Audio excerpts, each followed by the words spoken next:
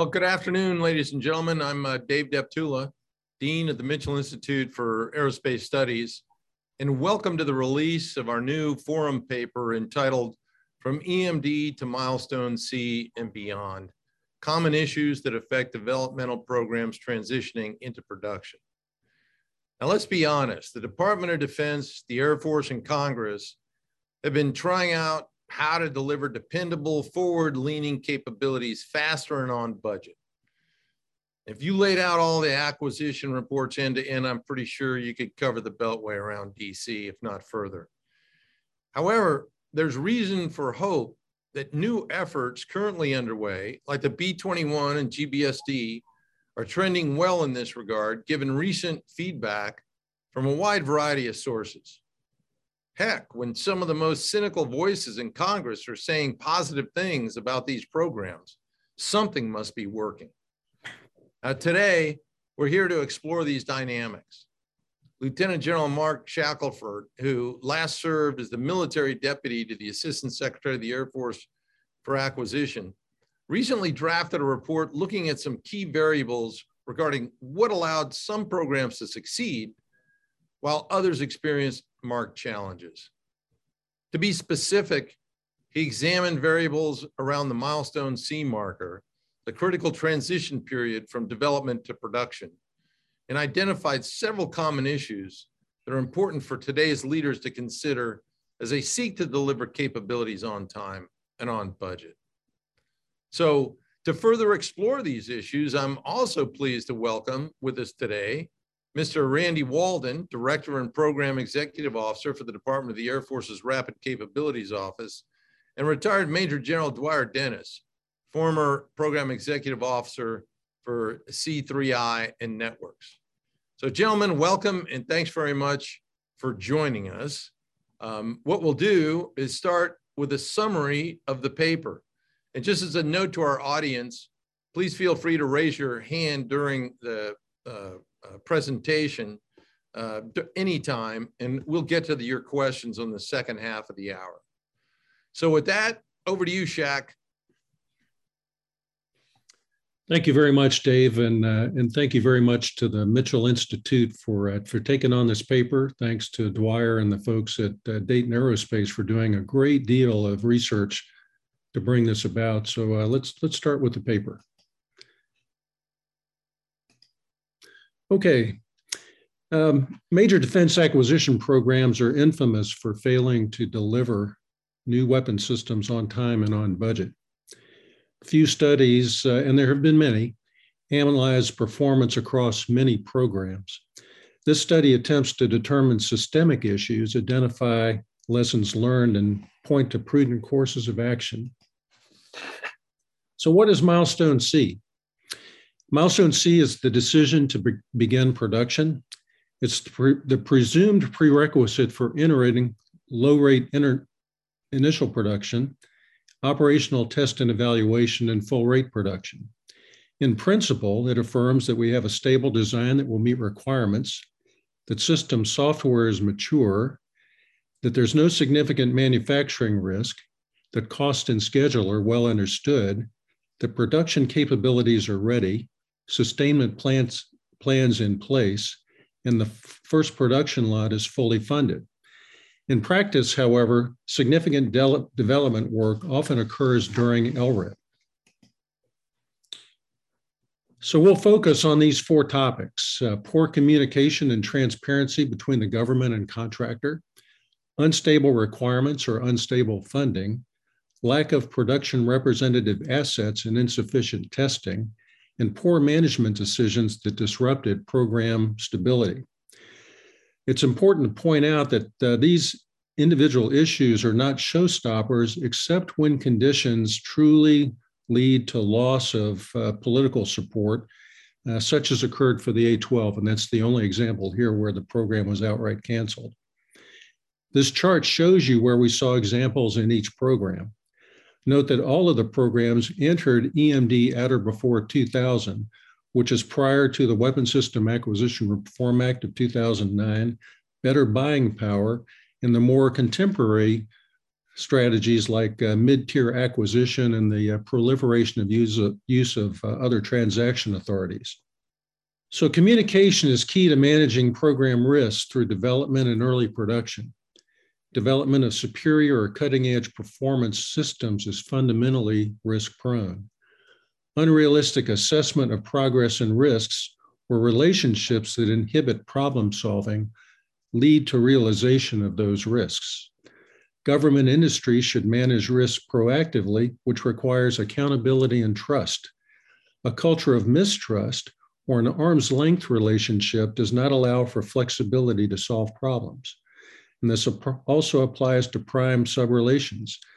We saw problems here, particularly on C-17, A-12, and F-22. Requirement definition and cost estimates should, but don't always, lead to a stable program baseline. Requirements added due to evolving threats, bureaucratic wrangling, or gold plating can force expensive redesigns. Role changes or added mission capability affected the B-2, F-22, and F-35. KPP changes affected B-1 and C-17. Funding may be underestimated. Services may redirect funds, or Congress may withhold funds. This was important for A-12, C-17, and F-22. Unstable requirements and funding can drive major cost and schedule growth, for instance, on the B-1 and F-22. And this often leads to reduced procurement quantities that then increase unit cost, affecting B-1, B-2, F-22, and C-17. Transition from EMD to production also coincides with early operational testing. Real-world testing often reveals problems missed in the lab or technologies that work fine independently but fail as part of an integrated system. Examples are the avionics for both F-22 and F-35, or the refueling boom or the remote visual system for the KC-46. Unavailability of representative test aircraft can delay important testing, which can lead to issues only being discovered in early production aircraft. For instance, the F-22 had 2 lots of what they call production representative test vehicles, which, though possibly delivered on time, were delivered with travel work that took up to a year to resolve before the aircraft became productive.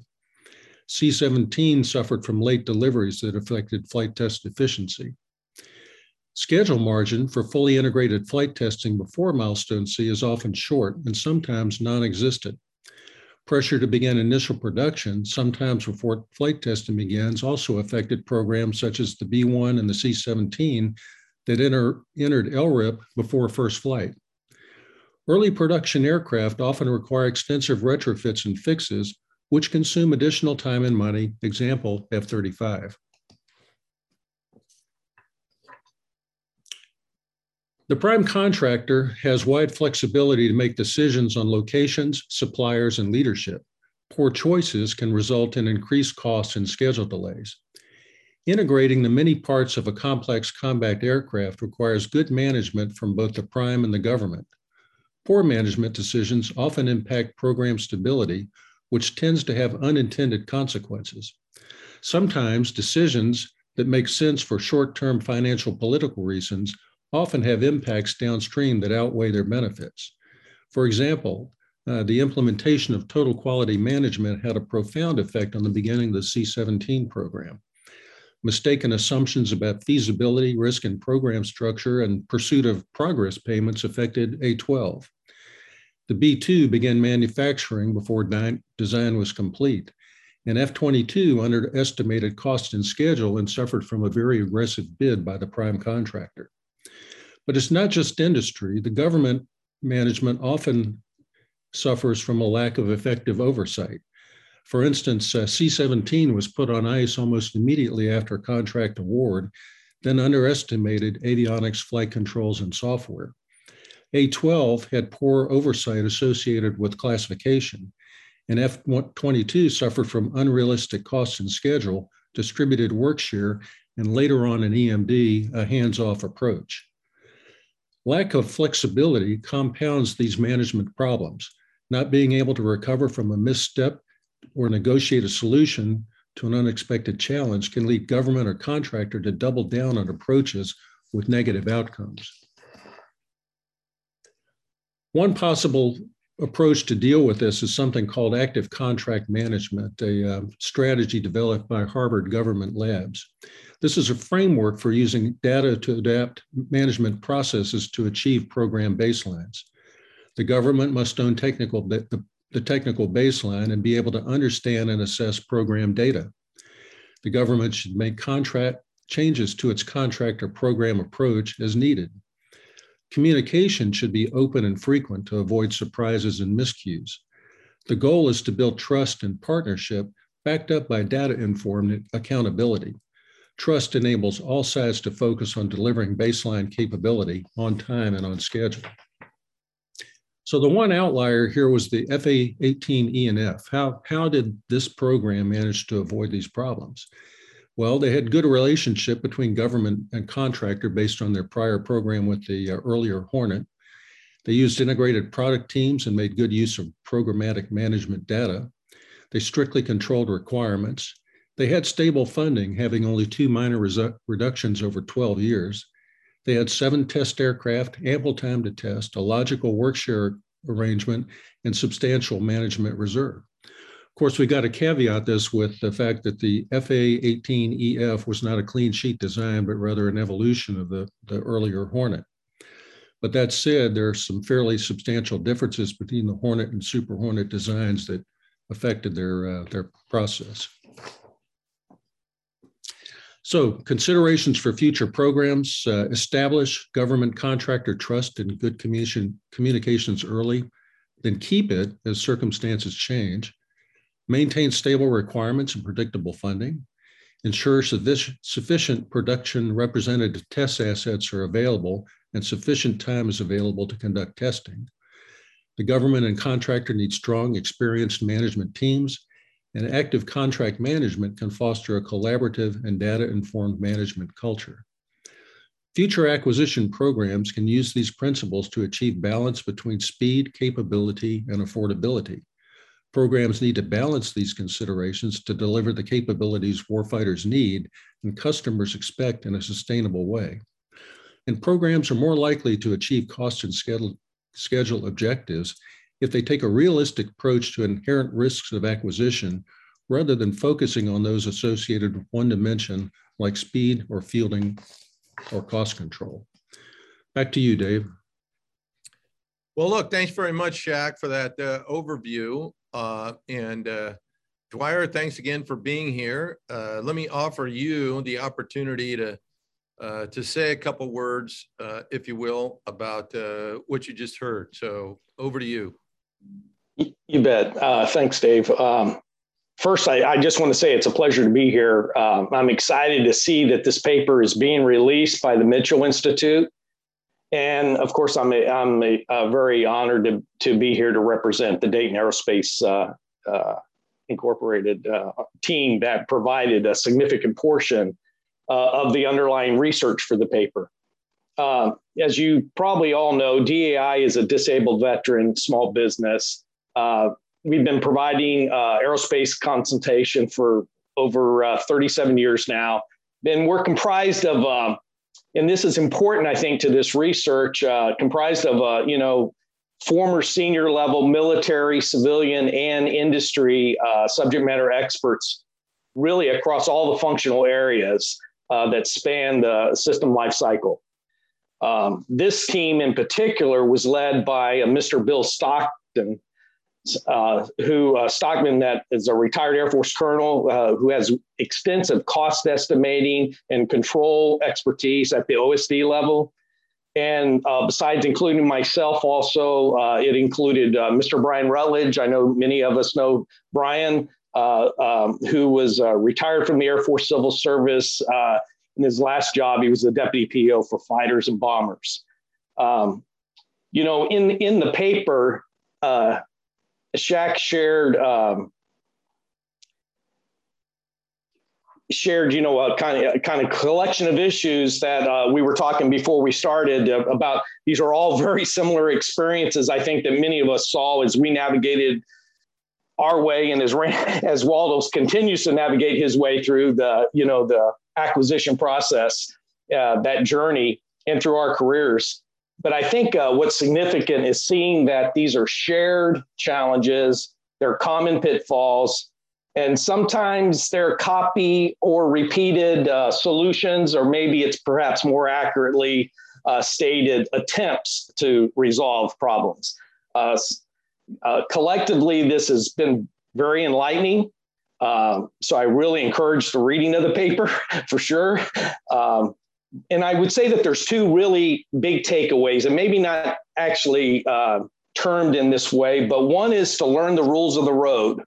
The rules got there for a reason, and we need to understand those reasons and so forth. Or because one of the findings that we found as a DAI team is that, acquisition is all about managing. The name of the game is managing risk management. And so if you don't understand the rules, it's very difficult, almost impossible to manage your risk against that, to know when you can deviate, when you can waver, when you can change the rules. And so that's, I think, a really relevant point.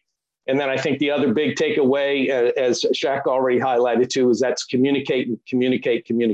Pretty horsey-tucky message, but I think that's it. It's communicate. So with that, thanks again, and I look forward to the discussion this afternoon. Thanks. Well, Dwyer, thank you very much for that. And Waldo, once again, thanks very much for taking time out of your extraordinarily busy schedule to be here. So over to you on your comments and perspectives up front. Thanks, Dave. It's great to be a part of this panel. It's good to see some good acquisition friends out there. And I was just talking to Shaq a little bit earlier. It's almost like he wrote this paper for most of the programs we execute in the Rapid Capabilities Office. And I'll touch on the B-21 and how we're playing that out with respect to his observations in that paper. Before I do that, let me just touch on some of the secret sauce for the RCO, and then let me get into some myth busting that I think most folks out there have wrong. So the secret sauce really is culture in the program offices, empowered teams. It looks very similar, but not identical to what you'd typically see at, like Lockheed Skunk Works. Back in the days when Kelly Johnson was running the place, he had a number of rules that he would commit to, but it was all about empowering the people and getting I'll say a melting pot of experts together and let them just go work it. And the melting pot I have is not only program managers, but contracting officers, financial managers, engineering, et cetera. It makes up that melting pot, and the teams really do a good job in the execution side.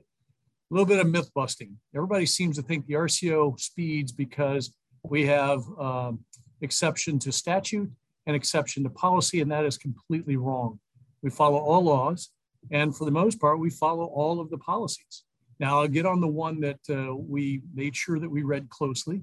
If I mentioned DOD 5000, that is the Defense Acquisition Bible. And if you take a look at inside there, and I don't recommend you do that, it's a very long read, you would find in the very beginning, there's a tailoring and streamlining section that focuses on how one would get through this lethargic and bureaucratic system in a manner that makes sense. And the nation has done that many times. Defense Department knows how to do that. And so what we ended up doing is using that section, and we codified it in our charter. And in that charter, it's got, calls out the board of directors.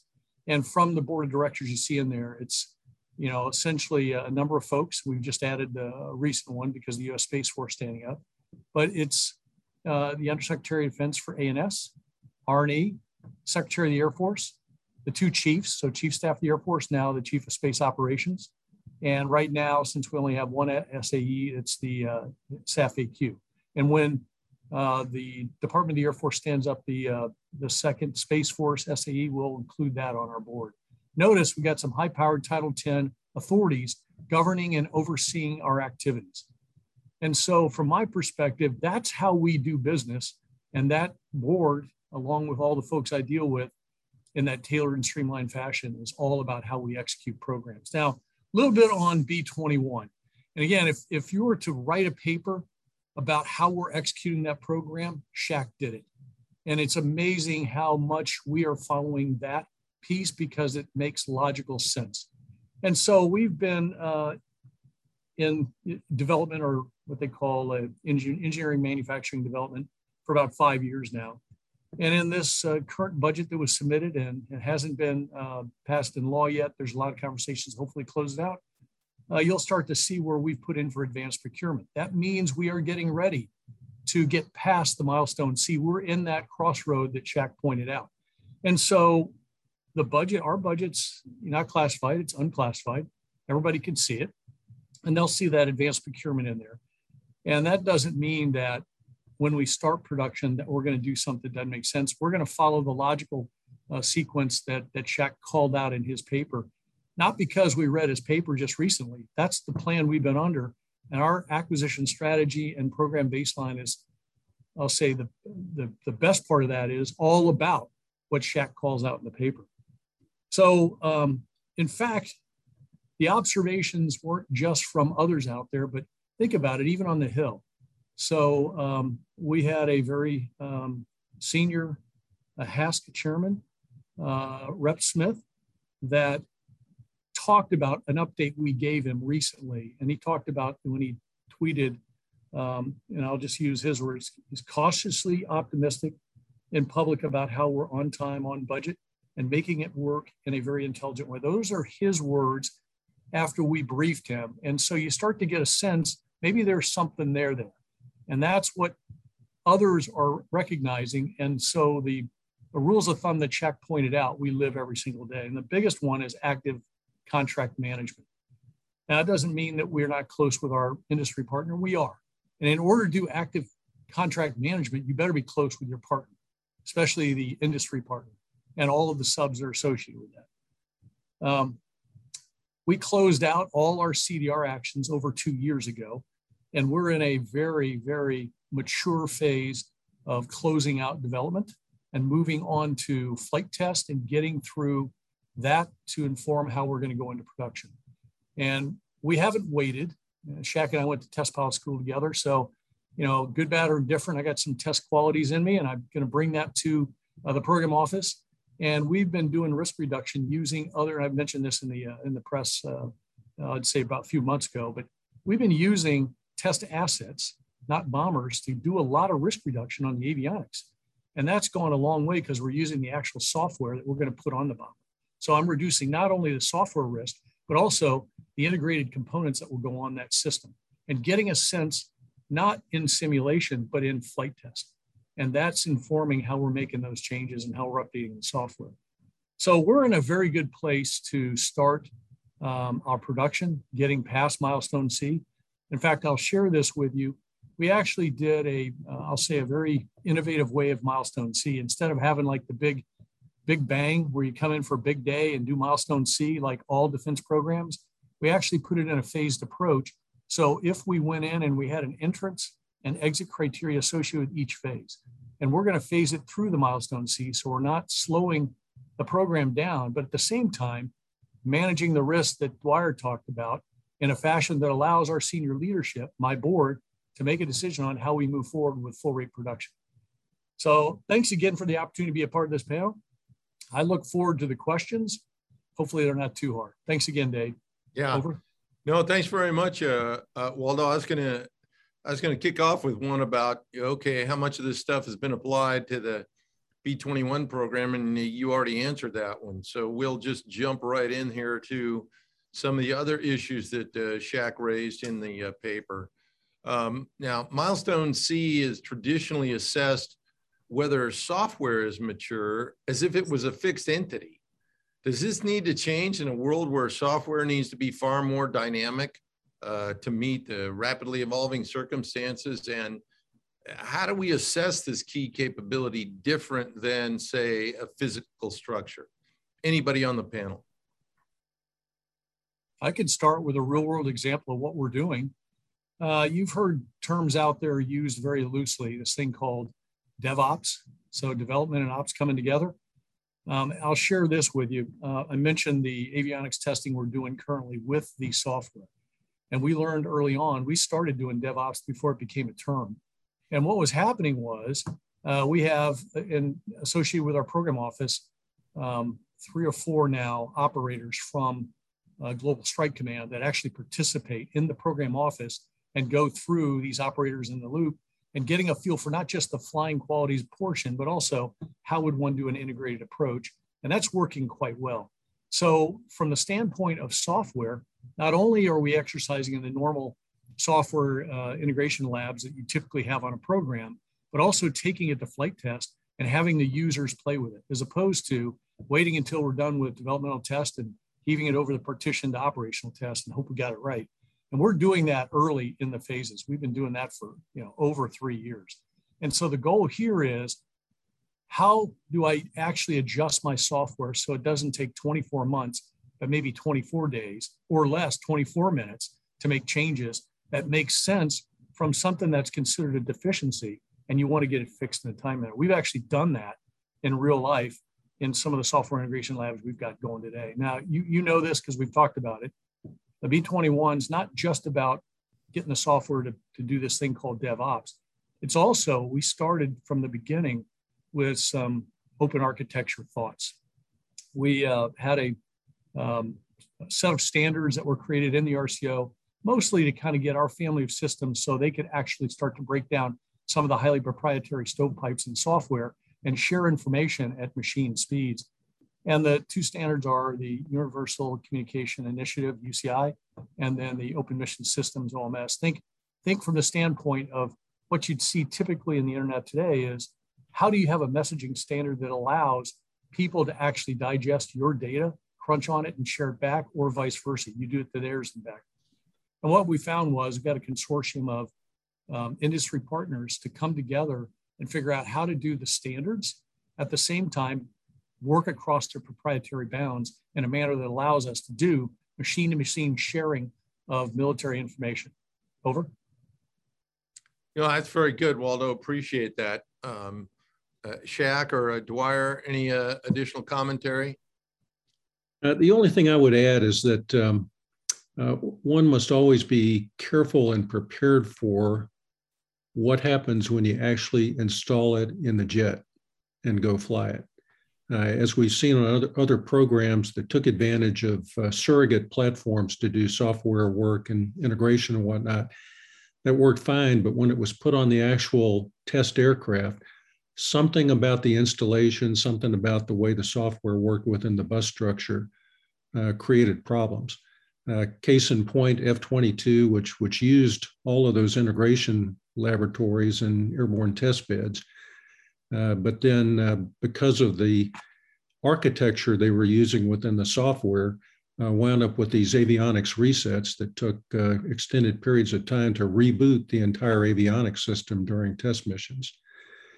So that's something that you might be able to avoid, but the important thing, I think, is recognizing that those things happen and that they do affect the efficiency of flight test. And as you now progress into your flight test program and you've designed that program with a certain number of test vehicles, which we may talk about later, that may get extended. And the one common thing about all these programs is that even though development takes longer and longer and longer and flight tests get started later and later, Milestone C almost never changes.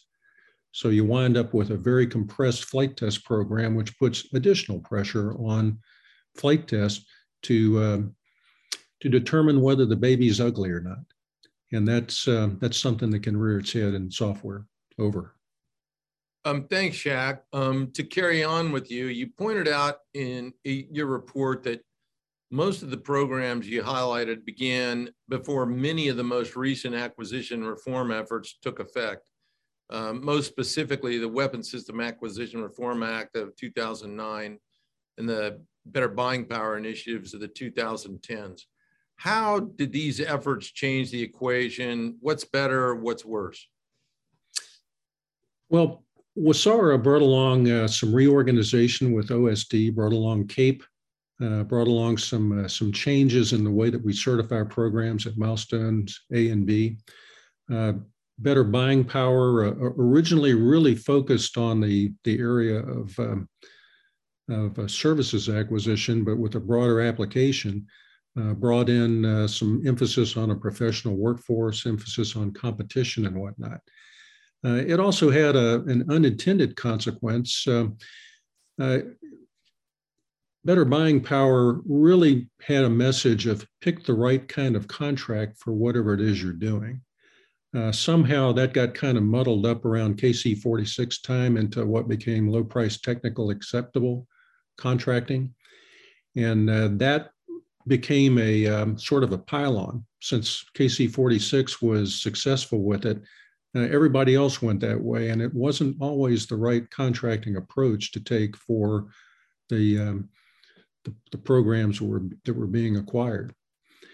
Subsequent to those, we've seen middle tier acquisition and the rise of the other transaction authority. And I would just point out, one, to support Waldo's comment about tailoring. Tailoring is available through the traditional acquisition approach. It's just not pursued very often. And what's so important about these methods of streamlining acquisition is how they're applied and to what they're applied, because they don't apply to everything. They don't apply in every case. And it's possible to pick a program and make it a test case for something like Section 804 mid-tier acquisition, when in fact, that's just not the right thing for it to be. And that we have cases of that today, which eventually, and unfortunately, it takes a few years to figure out that an approach you've taken is not really a good approach. We're going to find out those programs aren't working very well through Section 804 and have to revert to something else, which will obviously add to cost and schedule. Okay, thanks very much for that. Let's talk about trust a bit. One of the biggest sections of the report focus on this notion between or trust between government actors, the primes, and the subs. So Shack and Dwyer, could you speak to us about this process from a historic perspective, what worked and what didn't in driving more trust? And Waldo, where do we stand on this today? You touched upon it a little bit. Are there practices that you see in place today that really help to engender trust? I'll mention one that I was directly involved in, and this was F-22.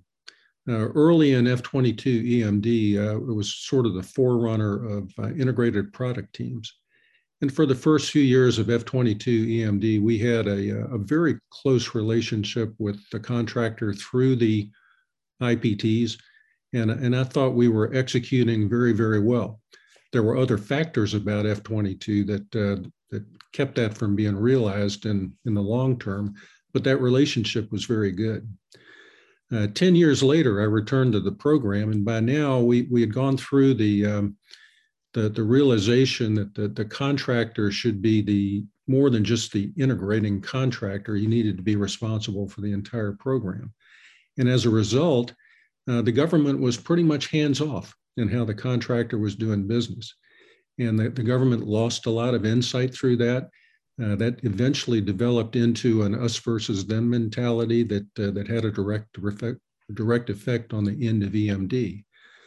So we have to be careful about how we treat things as time passes. We can start with a lot of enthusiasm and then find ourselves being misdirected by changes in funding, changes in political environment. And from a programmatic perspective, that's just not healthy. Dwyer, how about you? Well, I would just share, and it's not one of the programs that we looked at in the case, but it just, from my own personal experience, and that's NPR TIP and E10, E10 being a canceled program, right? But all green, but canceled for other reasons. But one of the things that struck me, and that, this is the early 2000 timeframe, right? We really got into this position of having integrated, almost live documentation of a risk of things going south. And so that at the IPT level, Shaq just mentioned the IPT approaches that we used. At the lowest levels, they were sharing data. It was visible to the people in the program office. It was visible on the contract team, and that allowed an all hands on deck approach to problem solving and really getting after it and understanding early and upfront when there were challenges. And that that goes to that transparency. So I think that there's that's some of the tools that we've used, and sometimes perhaps we have forgotten. There, back to my kind of comment on the rules to the road, is understanding those lessons and going back and looking at them, and how we can apply those today, maybe in a new innovative way, but still getting after that communication. Over. Very good. Waldo, you have anything else to add to this topic? Yeah, I would say the trust factor that was called out in here is actually very critical, not only from the standpoint of working well with industry, but it also gets at the heart of poor communications and misunderstandings when executing the actual contract. So from my perspective, again, this is just using some of the techniques we employed. It's not about just talking to the program manager from the industry partner's point of view. It's usually the senior leadership, whether it's a sector vice president or the CEO. And for the B-21 and a handful of other programs that I'm executing to, I at least try to get a every other month meeting with the CEO or the sector vice president to have a conversation in a manner that gets at this particular issue of trust. And here's where I go. This is not, I always tell my team this, and I tell the industry team this. This is not about you coming in to brief me or the CEO. Because if we wanted a briefing or update, we'd get that any day of the week. This is about you presenting your program to us, how you're solving the issues, and how we can help you become successful. What do we need to do to help? And so in my role as the PEO, there's some things I can do. I have authorities that allow me to do certain things. And certainly the CEO or sector vice president has some tools they can use in resourcing and such that actually makes the program successful. When we combine those forces at the trust level you're talking about, it's amazing how well you can execute the program. Over. Very good. Another point that I know folks are interested in is that the report mentioned that classification led to a breakdown in effective oversight for a program like the A-12. Yet today, keeping programs classified seems to yield healthy programs, or at least that's what the oversight folks on the Hill are reporting. Waldo, could you speak to these variables? What are you doing now that didn't occur back in the days of the A-12? Okay, well, let me start with the bomber. First and foremost, it's not a classified program. It has classified attributes. The budget is actually unclassified. The whole world knows we're building it. What they don't know is all the details that we want to hold near and dear from a classified point of view. And that's going to continue. So I always bring it up when people talk about classifications and helpful or not helpful, is it's a balance.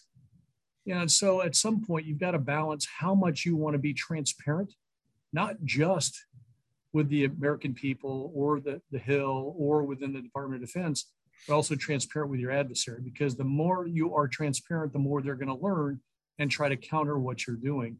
So the balance is how much should you publicly talk about and share with everybody, as opposed to what's truly classified. You know this. There's classified details in programs, and then there's operational security, things that you shouldn't naturally talk about. And so the idea here, every single day, certainly from my point of view, I'm doing that balance across my entire portfolio, not just the bomber. Hopefully that helped. Over. No, very good. I tell you what, let me ask one more, and then we'll open it up to the crowd or the audience for their questions. The report clearly suggests that firm fixed price contracts are far from silver bullets for netting healthy programs.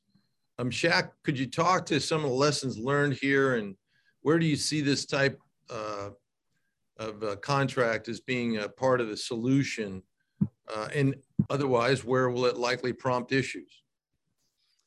Well, I think what we've discovered is that while firm fixed price has some definite benefits from the government perspective for cost control, a la the cost overruns on KC-46, it at the same time can be very frustrating for the government. When you're working under a fixed price contract, the sharing of information is controlled by what is contractually obligated to be shared. A reduced CEDRA list, for instance, a contractor that is trying to solve problems internally to save the money that they're putting into it themselves to increase their margin on the contract. And that's where communication breakdown can be a severe problem. This occurred on KC-46. I know there was a significant amount of frustration on the part of the program office at not having the insight that they would like to have into what was going on at the program. And the contractor trying to solve problems with software that eventually required a hardware change. And while this was a bonanza from a cost-saving perspective, from the government's perspective, it had direct implications on the fielding of the aircraft because the aircraft wasn't ready to go when it was supposed to be ready to go. And even then, portions of the aircraft were not mission capable to serve the customer base that it was supposed to serve. So fixed price has its place. It's something that is fairly popular these days, and industry even goes for it. But we've got to remember that industry is going to price fixed price to cover their risk. Back to Dwyer's point on risk management. They're going to cover the risk in their price. So you may wind up with a higher price out of a fixed price contract than you would from a cost reimbursable contract, if you manage the cost reimbursable contract correctly. Over. Okay, anyone else care to comment? All right, there's a lot to discuss here. And so what I'd like to do is move on to audience questions. And for those of you who have been on these before, please use the raise hand function on the app. And then if you're new to the crowd, introduce yourself and where you're from. So with that, let's jump right into audience questions and start with Mr. John Turpak. Go ahead, John. Good afternoon. Thanks for doing this. I appreciate it. In the context of General Brown's Accelerate, Change, or Lose, this really for General Shackelford, and Dr. Roper's ideas about speeding things up with digital transformation. Is the milestone system as it's currently structured the right way to be doing it? Or as Mr. Walden said, should we be breaking it up into more phases? What could be a more efficient way to go about this? Interesting question. I would go so far as to say that the milestone system is okay, but we need to be able to tailor the milestone system to deal with the challenges that a particular program is facing. Things like spreading out a milestone event to multiple mini milestones is one solution that's commonly taken with that.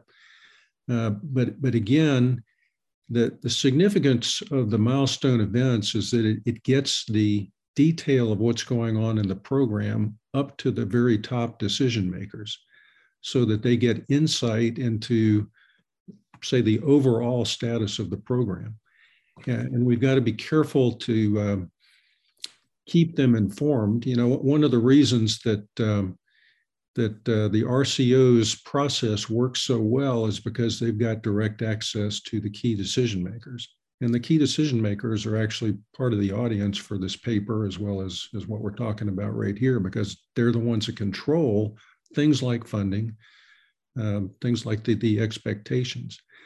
And we got to remember that we always set expectations for a program well early before we really, really understand what the risks are and how we're going to deal with them.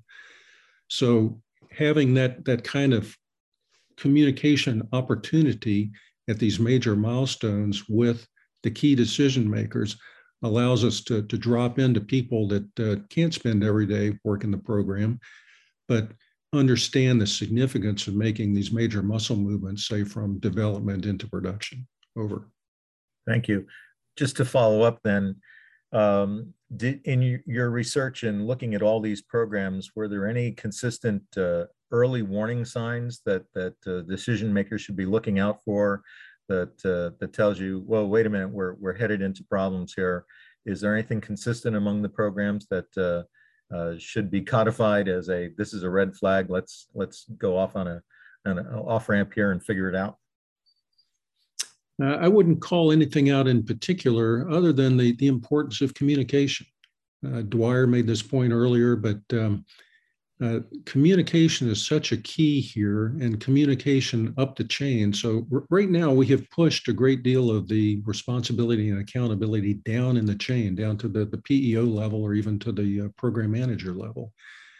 In some cases, that's led to some shenanigans, but in general, the information still needs to flow back up so that these decision makers that do control at the very top level the direction the program is going, so that they're aware of things and have an understanding of the impact of the decisions that they make.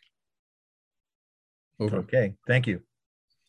Okay, let's hear from Gerald Janicki. Gerald.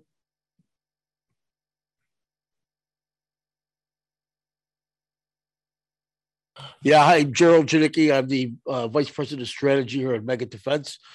And my question is, there's lots of new platforms being developed or being procured under OTAs. Where do you see any of the shortfalls above the OTA versus the common or critical development through using the standard 5001 acquisition? I know OTAs are part of the acquisition process, but it just seems there's not as much transparency or there's not as much communication on some of the OTAs that I support. Yeah, I would suggest being a bit careful with OTAs as well as with mid-tier acquisition. A lot of these newer strategies for dealing with acquisition are really focused on prototypes. OTAs, in fact, in general, are intended to be ways to get a prototype moving. Now, a prototype's a good idea to understand where technology is going and what the maturity of technology is, but prototypes don't always lead you to faster. I'm familiar with one program in a portfolio that I work with where there's a prototype activity that's scheduled to last 5 years. They had to change the definition of the prototype to make it work within 5 years. And then there's a follow-on 5-year production process. So what could have been about a 6 or 7 year program using traditional acquisition winds up taking at least 10. Now, good news, I suppose, is you can get the OTA going without the help of the JSIDS process, and you can move things along much quicker in that partnership with industry. But once again, it's the how you apply the tool that matters here. I would be interested in what Waldo has to say. He's probably dealt with a few OTAs. Yeah, so I was gonna comment on that. The RCO's history, until recently, we've never used an OTA. We've stuck to the traditional cost plus fixed price where it makes sense. It is a tool. And if the tool makes sense, use it. If the tool is just something that you want to go use, but you don't understand how it's used or the purposes by which you want to use it, then you're probably in the wrong business. So the goal here is use the right tool. If it does help you go faster, great. But I think the Shaq's point is most of the time it doesn't help you go faster. It's really for a demo or a prototype. And that's where the best use is. And that's what we're using it for. The goal here is we use the right tool for the program. And everybody seems to think if I could just get the cookie cutter approach for all successful programs, we're good to go. That's not how this works. You actually have to be mindful of what program you're executing and how you want to go out and do it, including the contract strategy. Over. Right. Yeah, and if I could, I just wanted to add one additional thought, Gerald. I think you have your finger on it too. Is that with the OTA, because of the way they're executed and at what level and the definition behind it, it's even harder to be. I would argue more difficult, more challenging to be transparent and to get the communication up with understanding, and thus to continue advocacy by the Hill, by your own services and so forth. So the OTA used correctly, as Waldo just said, with prototyping and so forth, great tool, but be careful to run a whole program on an OTA, because in the end, you have to maintain advocacy. Over. All right. Thank you very much. That was excellent. We're working 3 different OTAs on 3 different services right now. They're all about fly before or drive before you buy. But again, I just don't see how this can improve if you're not doing all your full testing yet. before you get to the prototypes. We're prototyping things way before we get through full qualification testing. So, all right, thank you very much. Okay, let's turn to Douglas Greenlaw. Doug? Can you hear me? Yeah. Yeah, thank you, Dave, and thanks for the whole team. What an excellent presentation. My name is Doug Greenlaw. I'm the Chief Strategy Officer in a JADC2 oriented company called Research Innovations Incorporated. For Mr. Walden, your approach towards DevOps and standards suggests RCO could play a key role in future Air Force and Joint C2 systems, where software has to interface across a variety of legacy and future systems, but also keep pace with both our technology development and accelerating adversary capabilities. I noted the move of ABMS to RCO. Is RCO interested in increasing its role in JADC2? Absolutely. I think we're already there. Remember, JADC2 is the concept by which I think all the services figure out how we can share data at the same level of sharing we enjoy today using a 21st century commercial industry technology-based internet. And so how do we do that? And understanding our data, use the infrastructure that exists today and leverage that to share our data. That means we have to think about the data we have and what we want to share that enhances our command control or battle management.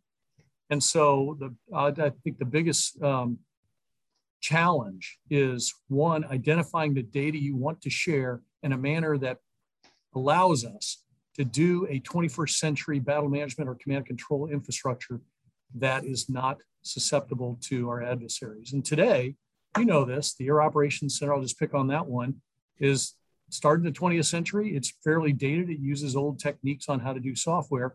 Question is, can I just convert that? Well, you could try to convert it, but again, converting one thing is not the answer.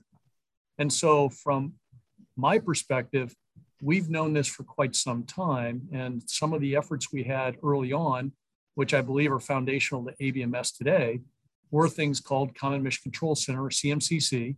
And then General Raymond, who was Air Force Space Command Commander at the time, asked me, because he was familiar with CMCC, says, could you do that for space? And that became the space version of CMCC. And the answer is yes.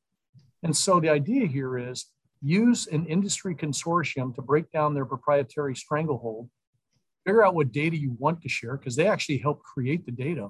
And it's amazing how well not only we can work with them, but they can work together. Given the right environment, it's incredible how one can share data at machine-to-machine speeds, of which I believe is getting after the concept called JADC2 and meeting the requirements of ABMS today. And just quickly on ABMS, there are two broad components of ABMS. First one is we need a digital infrastructure that allows us to share data that we enjoy personally every day when we go log on the internet.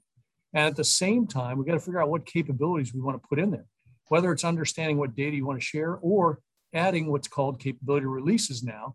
The first one has been out in the press, and that's modifying a KC-46 to allow sharing of information.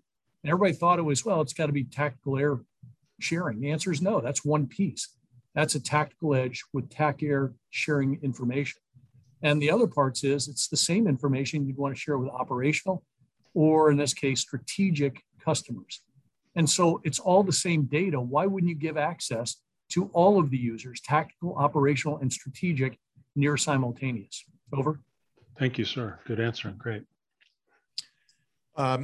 Yeah, Waldo, actually, I was going to ask you a question sent in by Ted Bowles, but you just answered it with regard to best practices in playing and developing a program like ABMS. So let me shift to one from Chad Millett, who writes, I appreciate Mr. Walden's characterization that the RCO does not have additional authorities or get out of jail free cards from other program offices. However, one of the key attributes that I believe leads to the success of RCO and other rapid delivery organizations like Big Safari that is different from standard program offices is that they hand select their personnel. Should we continue to try to scale the things that make these rapid organizations operate so well to standard program offices, be more deliberate in selecting all program office personnel? Well, let me try to answer it this way. I'm very familiar with Big Safari when I was running AQI in the days that I think Shaq was the MILDEP. But in general terms, I think it is not just about hiring good people. That's what, most of the acquisition folks, certainly in the Department of the Air Force, are all trained. They all know what they're doing. The issue I see in the secret sauce is you need to have that culture throughout all layers, not just at the lower layer. And so I shared this at Defense Acquisition University when they asked me to come over and talk. I can't remember the last time a program manager or a contracting officer came into me saying, "Hey boss, I got an epiphany. I want to figure out how we slow down the program and cost the taxpayer money." That's not typical. What happens is through the lethargic bureaucratic processes is when all of that starts to change to a point where you don't even recognize the program that the program manager and the contracting officer put together.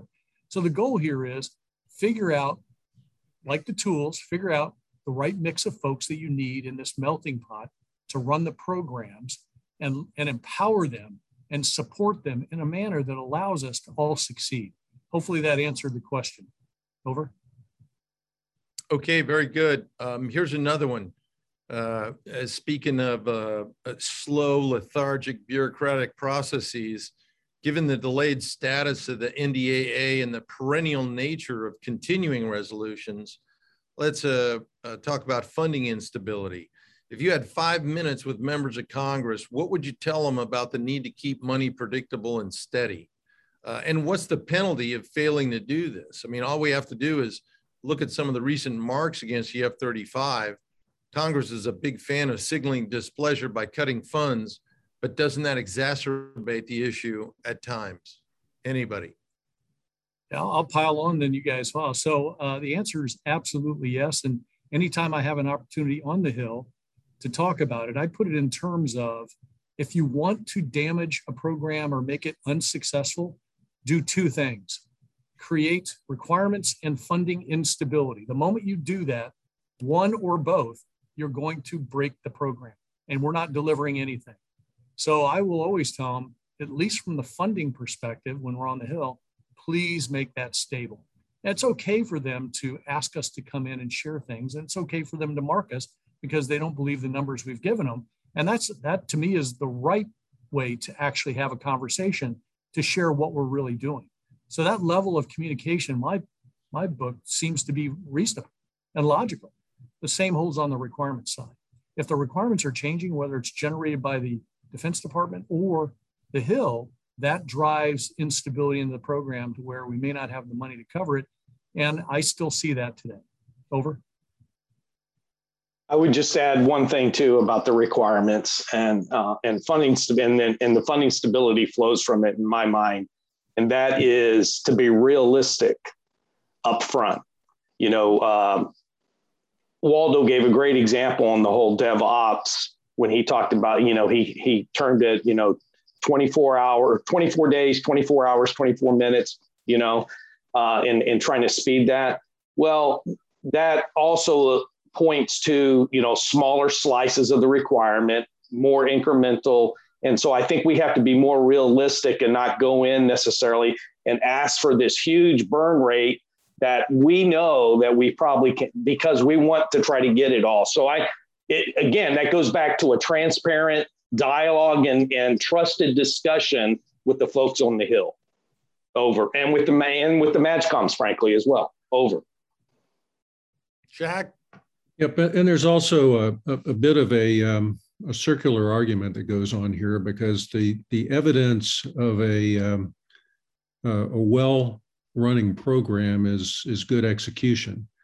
But if you go in and perturb the execution by, say, changing the funding line every year, you've now taken a contractor who's put together a program based on a certain expectation, that's built up a workforce in a certain way, has applied that workforce to do some work breakdown structure activity, and that has to be replanned every time the funding changes, to the point that they often take people and take them off of your program and put them onto their overhead system or let them go. So that has no better effect than keeping things stable, most likely it results in time added, and time added equals cost added. Over. Oh, okay, well, everyone, we've unfortunately come to the end of Mitchell Institute's rollout of our newest forum paper, From EMD to Milestone C and Beyond. And I'd like to say to Shaq and Dwyer and Waldo, lots of thanks for sharing your insights into these critical issues. And all of you out there, please look for this report on our webpage.